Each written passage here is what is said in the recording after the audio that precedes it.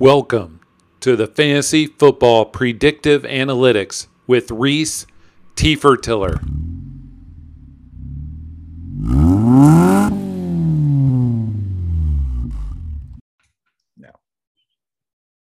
Hello, welcome to Fantasy Football Predictive Analytics with Rhys Tiller, Ryan McDowell. Ryan, how's it going?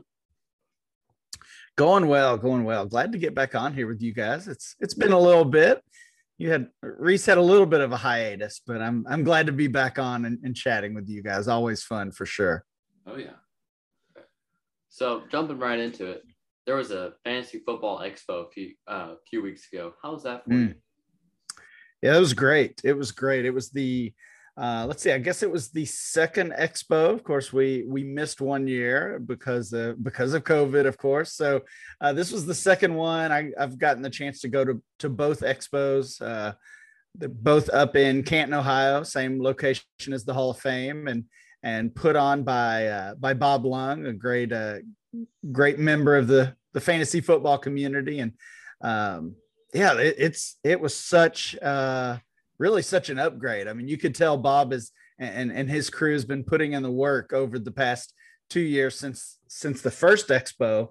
The first one was great as well, but this time just the attendance, the enthusiasm was tenfold compared to the original. So it was great to meet so many people, both other content producers, other writers and podcasters in the industry, and as well as just players, I don't want to say fans, but just players that came to the expo as well. And just so many people and some fun events set up throughout the weekend. So yeah, it was a blast. So who'd you fanboy the most after? Let's see. That's a good question. Probably, I've been fortunate enough to meet a lot of people that were there. I had met Scott Fish before, but Scott was definitely the one of the stars of the show that weekend. A lot of people wanted to meet Scott and thank him for his work in the Scott Fish Bowl and in the fantasy industry in general. Let's see. I'd met Rich Rebar before. I know you guys have had Rich on the show a couple times as well. But it was fun to hang out with him a little bit. One person I had not met and got the chance to meet and spend some time with was Matthew Friedman from FTN. So Matthew was, I think, made a last minute decision to come to the expo. So that was a surprise to me. I didn't realize he was planning on being there. It was very cool to meet him. He's definitely someone that I'm a fan of. Love to read anything that he writes, listen to any podcast that he's on. Just such a smart guy and a fun guy to hang out with. Almost had the chance to eat Waffle House with Matt Friedman as well, but we couldn't find one open, unfortunately. So missed out on that opportunity, which would have been great after his venture a few weeks ago of spending, I think 15 hours in a Waffle House. So Rhys, he had a challenge where he had to stay 24 hours in a Waffle House, but for every waffle he ate, he got to deduct an hour. So Rhys says nothing because it's his metabolism. 24 waffles, like, all right, I'm done. Let's go have dessert. Yeah.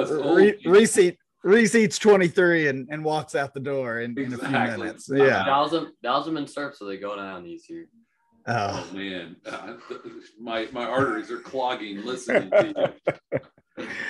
Yeah, I think Friedman said he ate 9, I believe. So I think he ended up saying 15 hours. Yeah, I don't know. I don't know how many I would eat. I'm not sure. I'm going to try to find out either. Oh no, you won one. You set one record. You're going to set another one too. That's just one of those things. Yeah, he does have his privileges. Yes, it does. I did. Sorry to cut you off there, Rhys. I did meet another young member of the fantasy community there. Hutchinson Brown, I believe. And I know Hutchinson has his own podcast like you do. And is kind of growing his place in the fantasy industry. So it was cool to meet him, and it made me think of you, Rhys, because we know each other a little bit. We've got to spend some time together over the years, and I know a lot of people thought it was certainly cool what Hutchinson is doing. I do as well, but you've got a couple books under your belt now. You've got this podcast going with some good guests plus me. So it's very cool to see you and Hutchinson and so many other young people ready to kind of take the wheel here. So I would love to take him. That's if Mama Bear will allow him to miss school. That's the big kicker in our household. Rhys like no big deal, but Mama Bear doesn't feel the same way. But when was the expo this year? It was 2 weekends ago. Yeah, I think for you guys it was before school started. That was actually the week we started school, so I missed the third day of school to go to the expo. So a little bit easier to do that as a teacher, but it's still a tough decision in some ways. Yeah, and it's a big travel for us.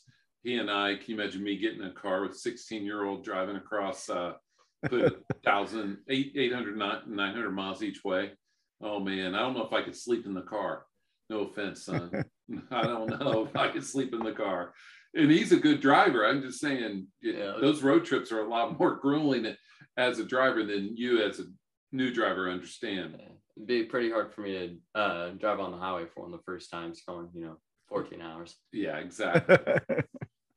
So who's you should definitely try to make it next year though, because it was a blast. We'll try. Who was the most memorable person from the expo?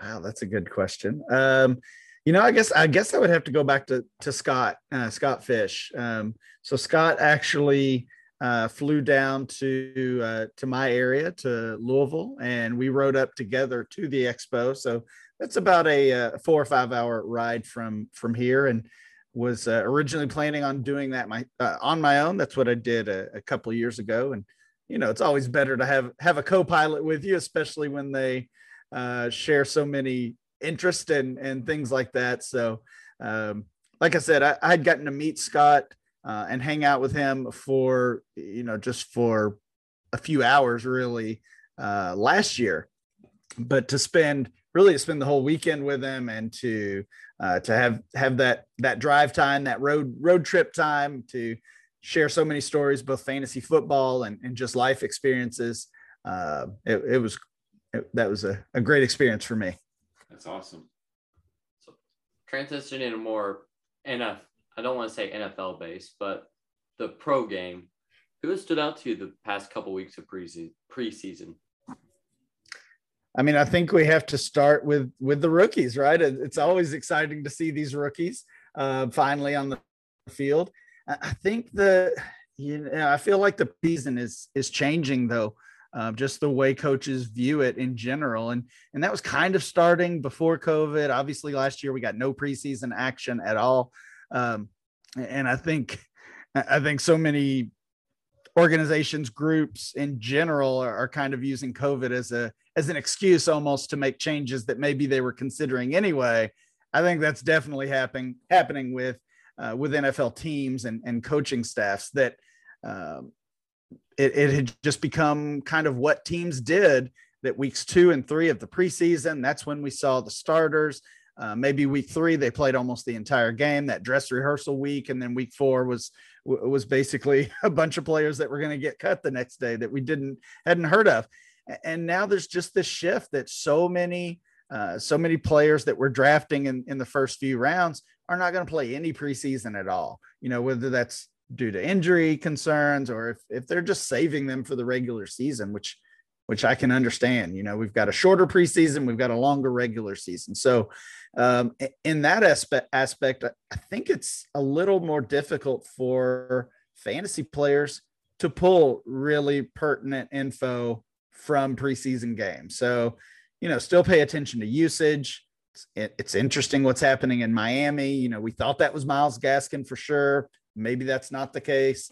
And again, I know we're going to talk about the rookies a little bit more, but that's always kind of the story of the preseason, getting to see those guys in action for the first time. And to your point, even like the Rams quarterbacks, not only is Stafford not playing the preseason, neither is his backup Wolford, because they're like, hey, we don't want any bad news. And so any more bad news. Yeah, after Akers goes down and Henderson hurts his thumb today. But, it's just one of those things that these coaches are being extra cautious. And we as fantasy players have to make guesses. And, I think also, Ryan, I want to get your feedback, you and Rhys. I think the length of the season will mean that teams, could they do load management like the NBA? Could they do things that we as fantasy players maybe get irritated about?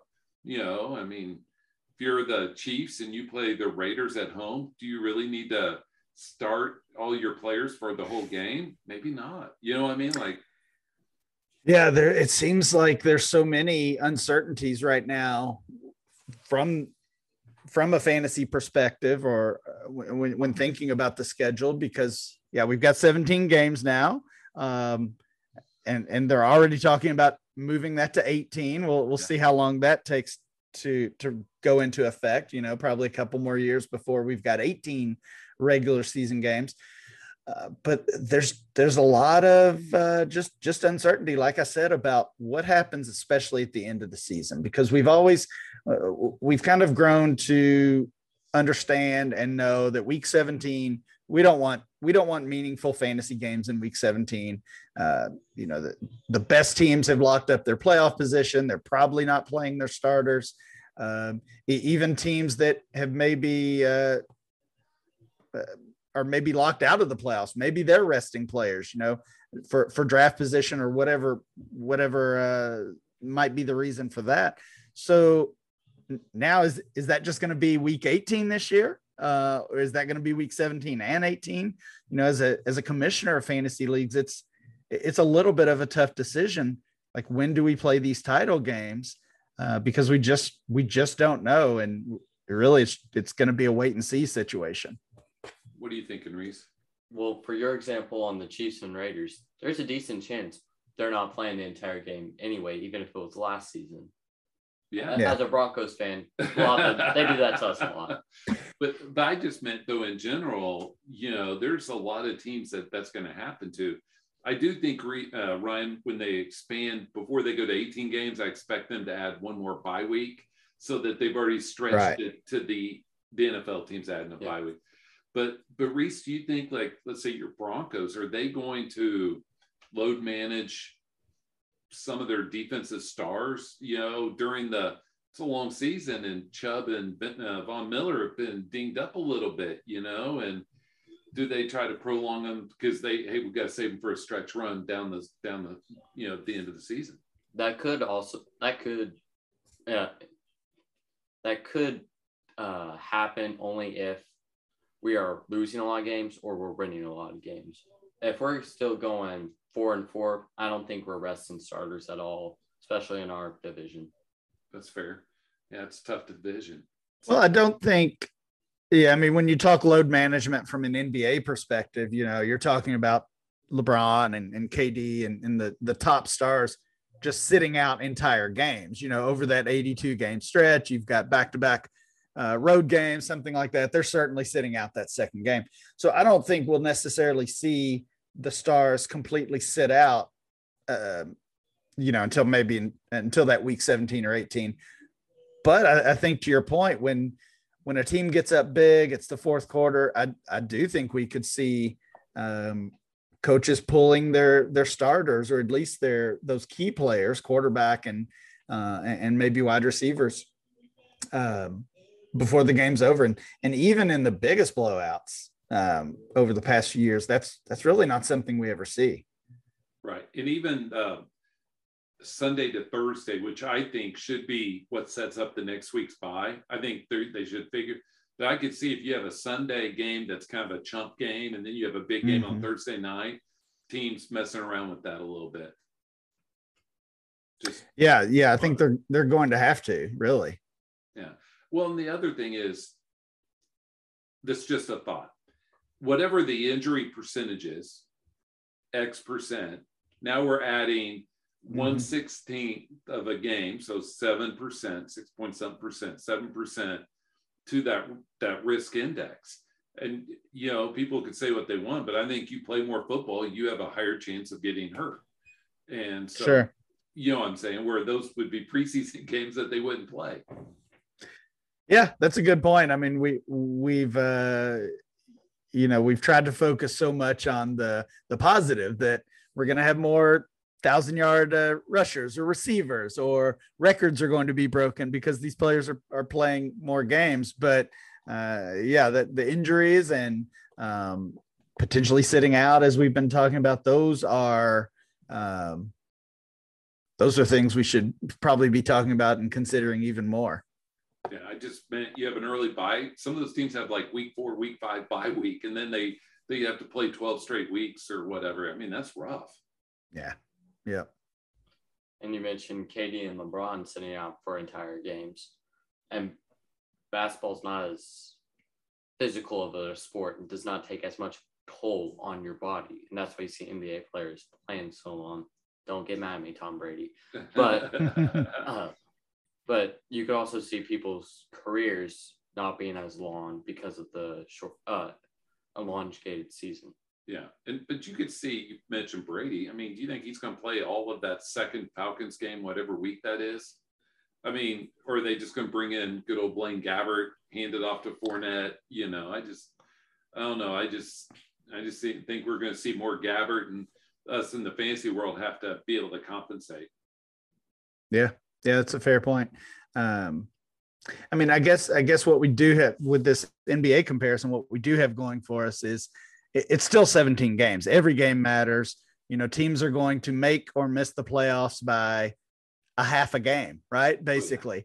So, you're not talking about an 82 game NBA schedule where you can miss a few, take off a few, and ultimately it doesn't matter too much.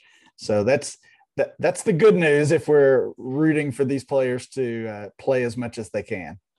I hear you. You mentioned the rookies a little bit when talking about how the preseason's gone. Which rookie quarterback has impressed you the most? I mean, it's got to be Zach Wilson for me. I have not seen every preseason game. I have at least seen bits and pieces of every rookie quarterback or some clips. I've still got some homework to do to catch up on full games, but my goodness, Zach Wilson was the one taking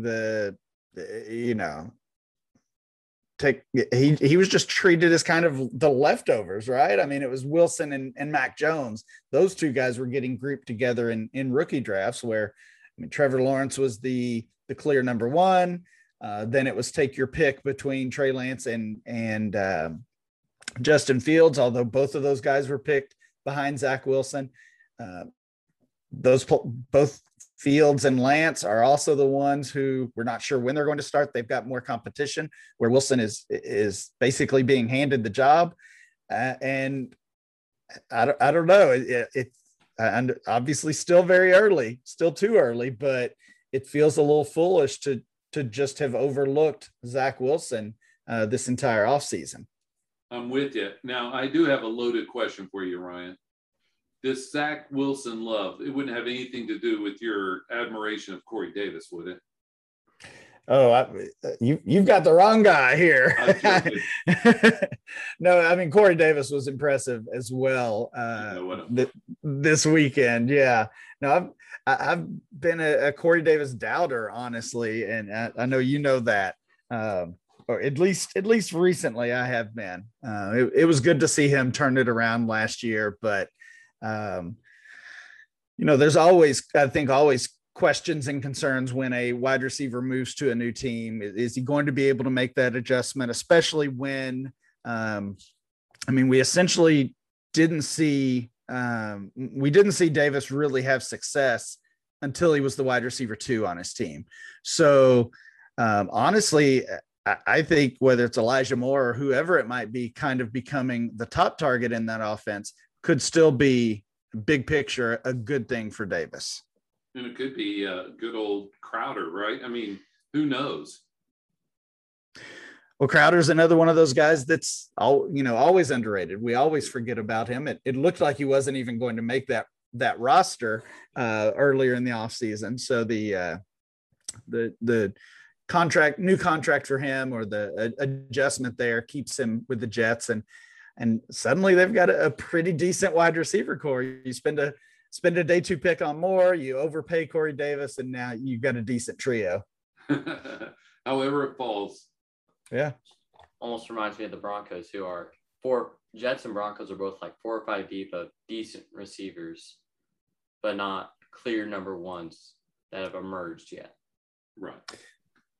Yeah, I mean, I still feel, and I know fantasy players feel like there's more upside with the Broncos. I mean, definitely Sutton and Judy, but even KJ Hamler, and he's had a good preseason as well. So I don't know. I almost feel like Sutton and Judy might be kind of a cancel out situation, that they hurt each other more than help each other. But Rhys, I know you know that team better than I do. Maybe you've got some insight on who to target there. Target neither, because I don't trust either of the quarterbacks. Yeah, I think each receiver will be quarterback dependent. I think it's, Locke has his favorite and Teddy has his, and I think it's kind of like the Saints. Is it Callaway or Traquan? I think it depends on who's that quarterback, because I would want no part of Traquan with Taysom Hill. Yeah, I don't want the deep threat with Taysom Hill. But yeah, that's fair. I mean, we had a good conversation about the Broncos and the quarterback battle on the DLF Dynasty podcast recently, and I mean, if you just look to last year, of course, Teddy Bridgewater kind of gets a bad rap as just basically being an average quarterback, and I get that, but I mean, he produced 3 guys who were top 30 wide receivers last year, and now he's got at least a couple of nice talents, plus Noah Fant. So, but it also seems like he's behind in that quarterback race. But yeah, Rhys, I mean, ultimately, I'm with you that I don't see either of those guys, leading the Broncos to the playoffs, honestly. And it feels like they're in a tough spot. They've got some talent on offense. Their defense is still pretty strong. They're going to win just enough games to get them out of the Spencer Rattler conversation or the Sam Howell conversation.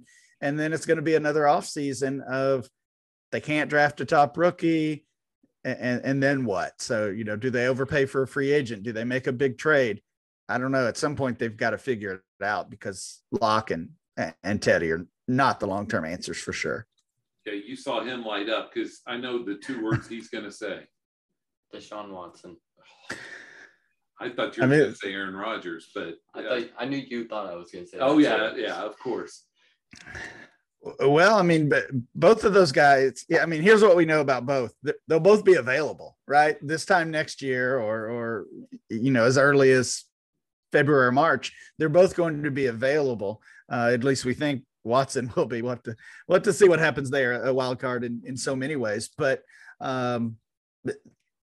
you've got options, and I just don't even know. I mean, I kind of question the leadership there in general. I think that was easy to do when it was completely John Elway pulling the trigger. And now I know he kind of stepped aside, but he's still there. And I just, who knows what's even happening in that front office.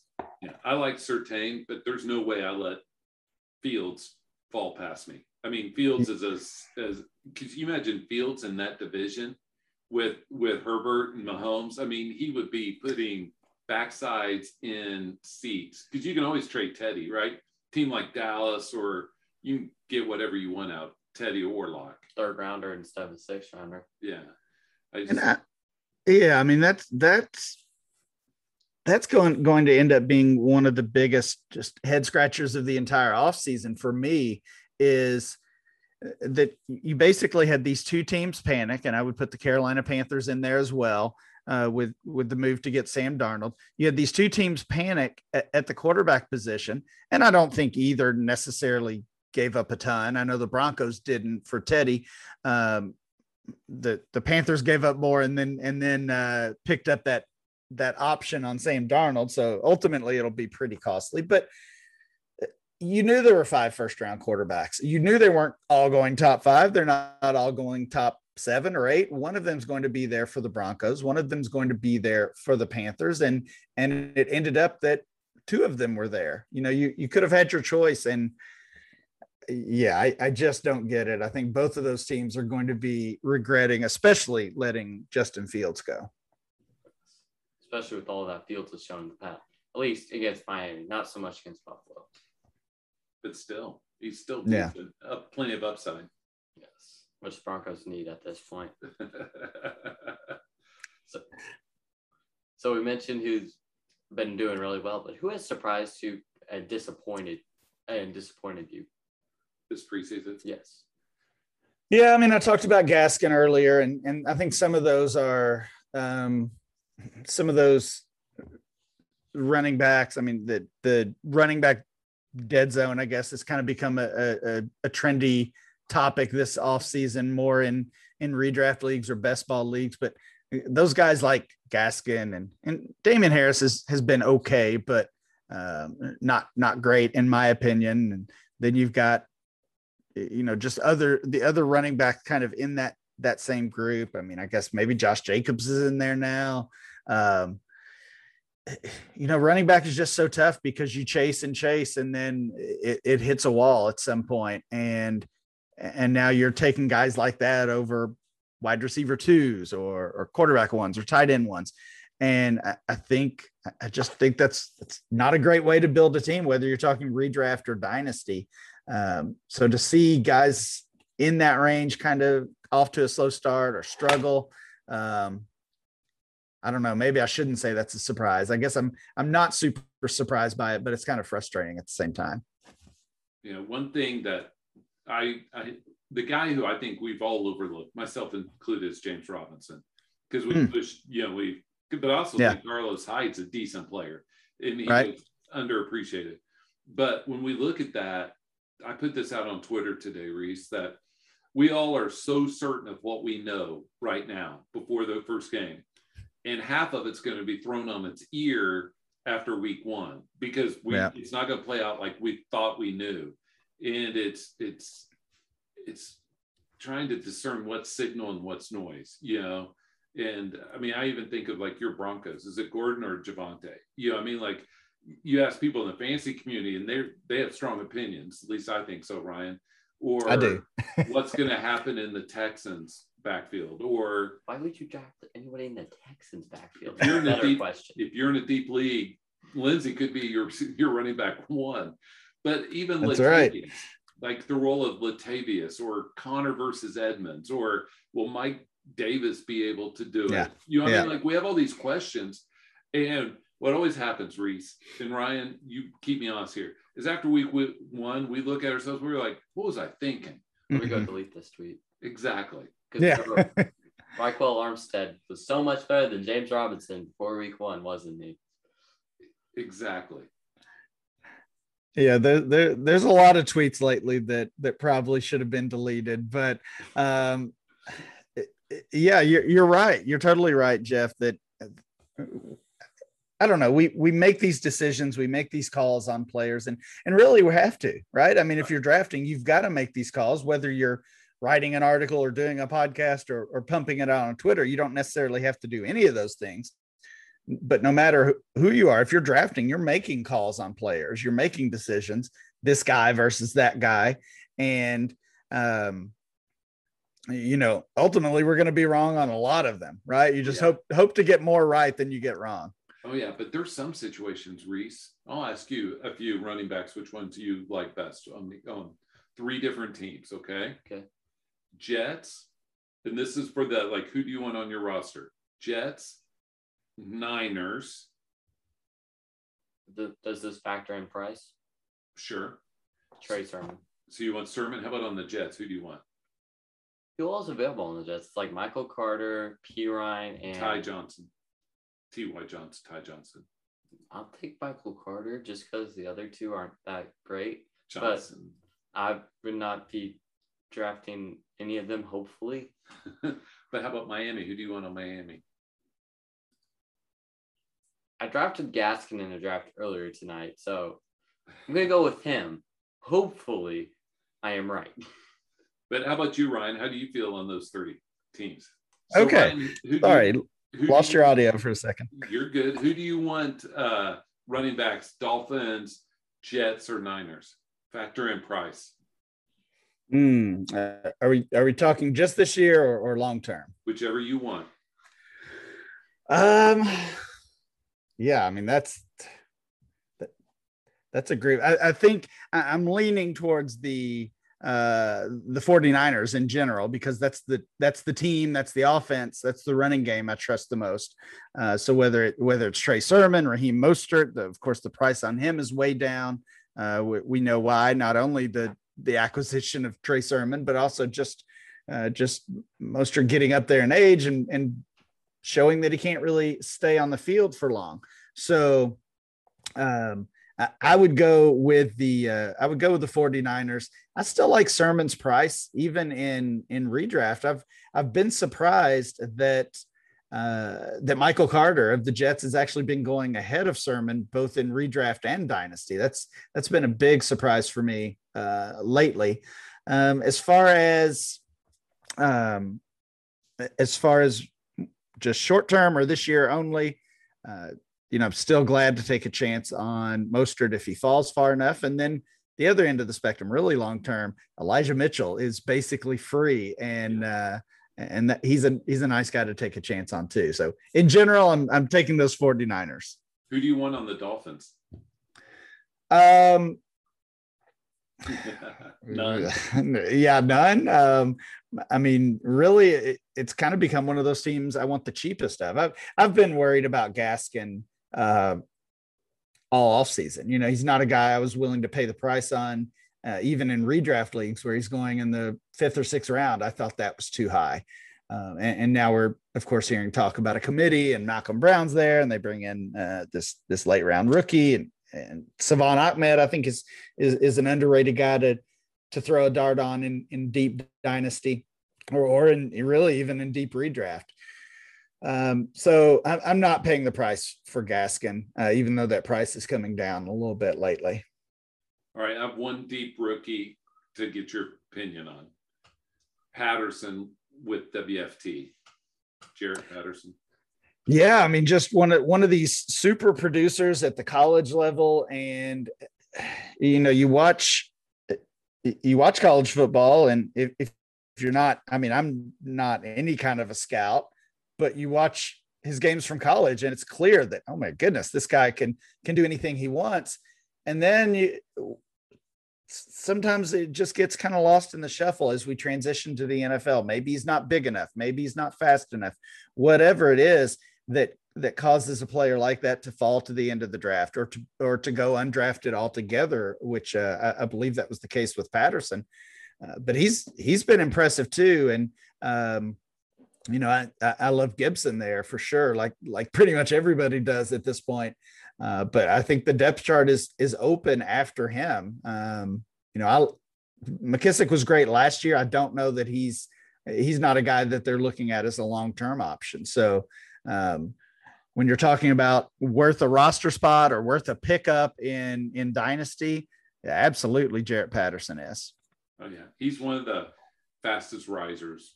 Mm-hmm. In the I haven't looked in the dynasty pickup, percentage. And then probably Ramondre Stevenson. Yeah, but he was drafted late. But Stevenson has some steam. Some people, I won't be surprised. Ryan does the mocks every month. I won't be surprised if come September, Stevenson's drafted ahead of Sermon and ahead of Carter. Yeah, I could see that. He's definitely moving, like you said. I think there's always that just that messiness with the Patriots backfield. I mean, they still have a lot of bodies there. They have A lot of names. I mean, I don't think Sony Michel even makes the team, but James White's going to have his role, and Damon Harris is going to have his role, obviously, as well. So, but yeah, Stevenson could definitely fit into that. Oh, you boy. Yep. At least for 1 year, right? Yeah. So which position battles are you looking forward to getting decided in the next couple of weeks? I mean, again, you've got to focus on the quarterback position, and not only the rookies that we talked about earlier. I mean, I'm hoping that we just see Lance and Fields start from day one. I don't know how realistic that is at this point, but I would love to see both of them in there early on. And then the Saints. I mean, the Saints are playing as we chat here, and gosh, I just seeing what we saw from from Taysom Hill a year ago. I just hope it's not him. You know, I'm rooting for Jameis Winston for the offense sake, and I don't know. I do not have a good feel for that one at all as far as who's going to win that job. But I'm kind of afraid it might be Taysom Hill. Yeah. But you mentioned that you want Fields to start from day one. I prefer him to start from day two, just because they play the Rams week 1. I do not want to expose, especially after the hit he took against the Bills. Dude, if that's the offensive line and they do not know to block the edge rusher, I do not want him going up against the Rams defensive line. That is a good call. That is a good call. We could wait until maybe week 2 on that one, because yeah, you're right. The Rams defense, I mean, that Bears offensive line, you nailed it. Just, I mean, the one nasty hit he had, he took, but there were multiple shots he took, and multiple times he was chased from the pocket, just in that one game. So yeah, you're right. They've got to answer some questions there before they roll out these rookies. 49ers also have many of the same concerns about pass rush outside of week 1, who they play the Lions. Yeah, that's going to be a heavy rush game. Like, I wouldn't start Garoppolo even if he started fantasy wise, Ryan. I mean, I just think it's going to be Sermon and Mostert, and they get Jeff Wilson back mid-season. I just think Shanahan's just going to bludgeon them with a butter knife kind of mentality.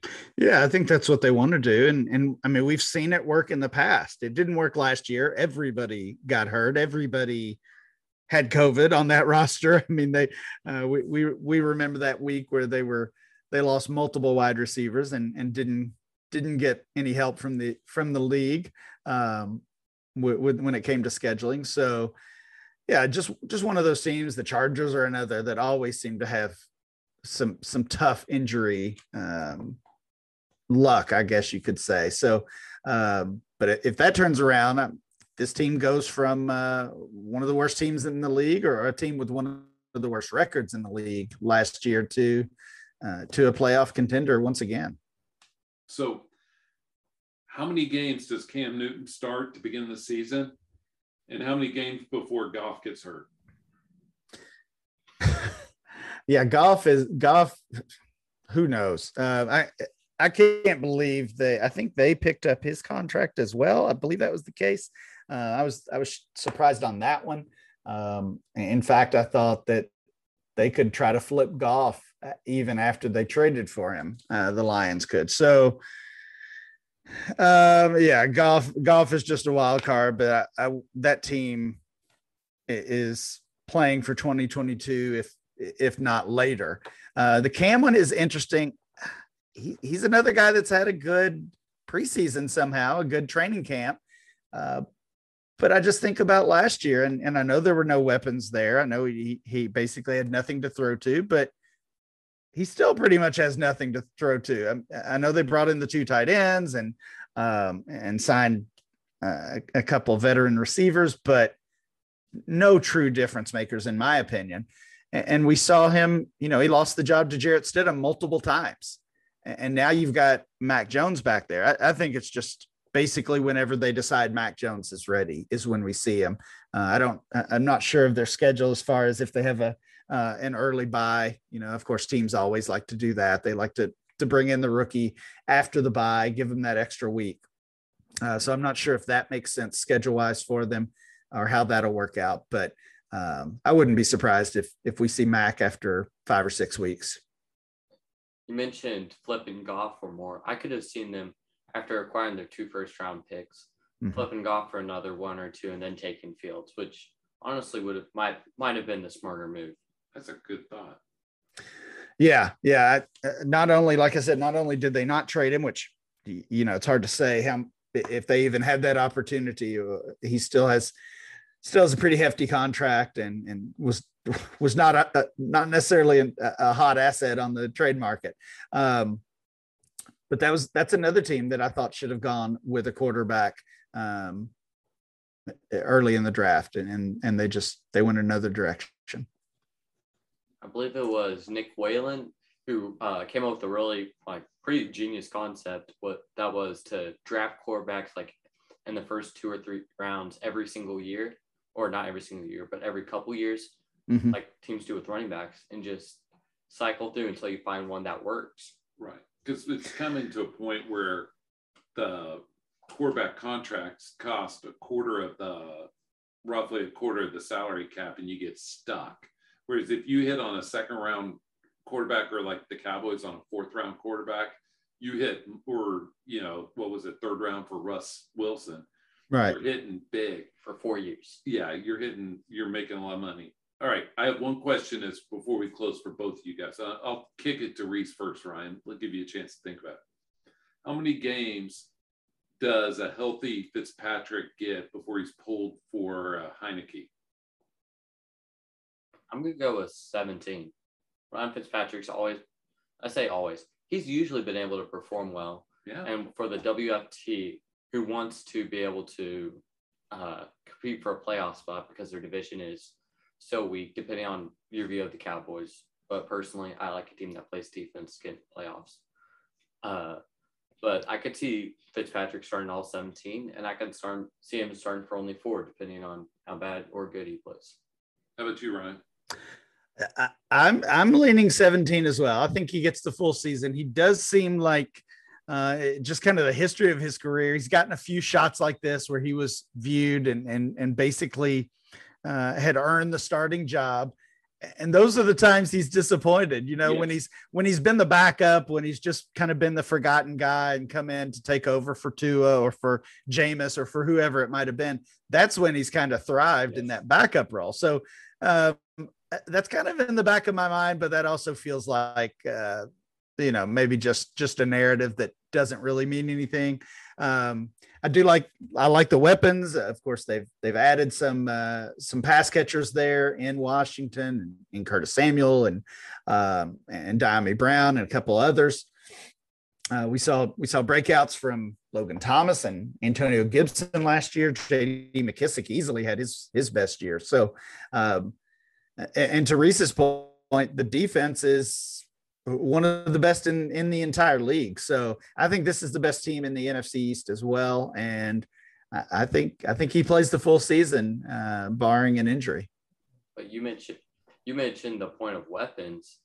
Terry McLaurin's arguably one of the best receivers Fitzpatrick's had in his career, not named Mike Evans or Brandon Marshall.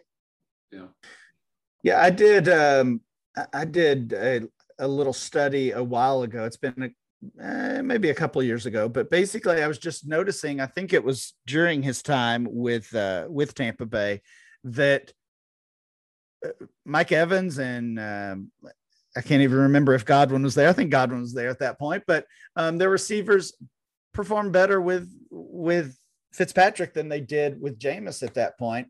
And I just looked at some of the key receivers that Fitzpatrick had played with over the years. And of course he's bounced around with so many teams.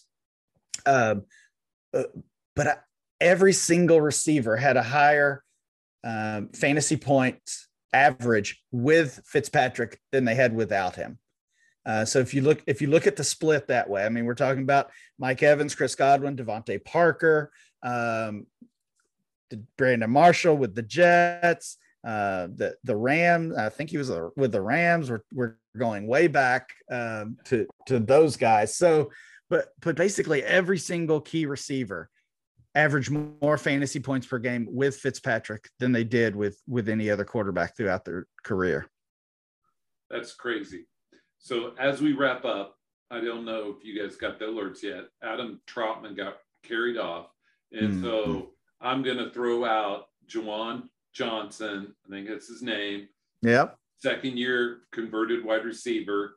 Did you just take Troutman in a fantasy league? Is that your look? No, that's the look that I was high on him this year. I was too. But all I meant, you were not alone. Juwan Johnson is a guy that has been getting the slow buzz down there in New Orleans. So I throw that out to whoever's listening. You need you're in deep league. You need a running, easy for me to say, tight end. Yeah, that has upside. I mean, I don't know what kind of upside the Saints offense is going to have, but that's a different story. Well, I mean, I think we have to pay attention to anybody that's on the field there because, I mean, Traquan Smith is fine, but I think he is what he is at this point. Who knows if we even see Michael Thomas on the field or not. Marquez Callaway, I mean, that's one of, I don't know if I get a ton right. So when I feel like I hit on one, I try to pat myself on the back a little bit. But Marquez Callaway was a guy I've been trying to chase all off season. We did the Scott Fishbowl draft back at the beginning of July. He was my last pick in that draft. So kind of had a gut feeling about him. He's playing well tonight and has had a pretty good preseason. He could be the wide receiver one, but still it's a situation of somebody's got to catch the ball. And Troutman was going to have a great opportunity. Hopefully this injury is not serious, but anytime they bring the card out, it's definitely not good news. So, Juwan Johnson, we were at we talked about Canton to start the show, and we were participating in the Kings Classic draft. Actually got to draft in the Hall of Fame, and Corey Parson, believe he is with NBC Sports Edge. We're getting late in the draft, and he selects Juwan Johnson, and there were a lot of us around the room who said, "Who?" Because this again was a couple weeks ago. So, like, who is that? Who are you drafting there? And he shot his shot, and it's looking pretty good now because even before this Troutman injury. Jeff, you're right. Johnson was kind of drawing some buzz. Maybe he's even ahead of Troutman on the depth chart. And again, if this is serious, you have to think he certainly gets his chance. I wrote up Johnson 10 days ago as a guy to watch in deep dynasty leagues. Because Ryan will tell you, Rhys, in our deep leagues, we're scratching at anything with a pulse and a heartbeat, hoping to hit something at times. And so anyway.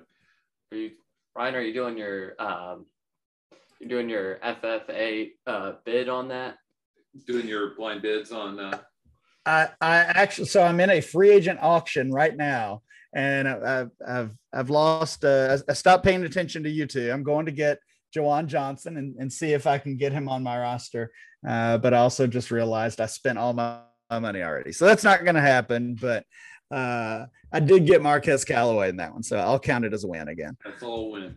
Thank you for coming on the podcast. Hopefully you'll and your support of Rhys. Hopefully you'll come back later on in the season.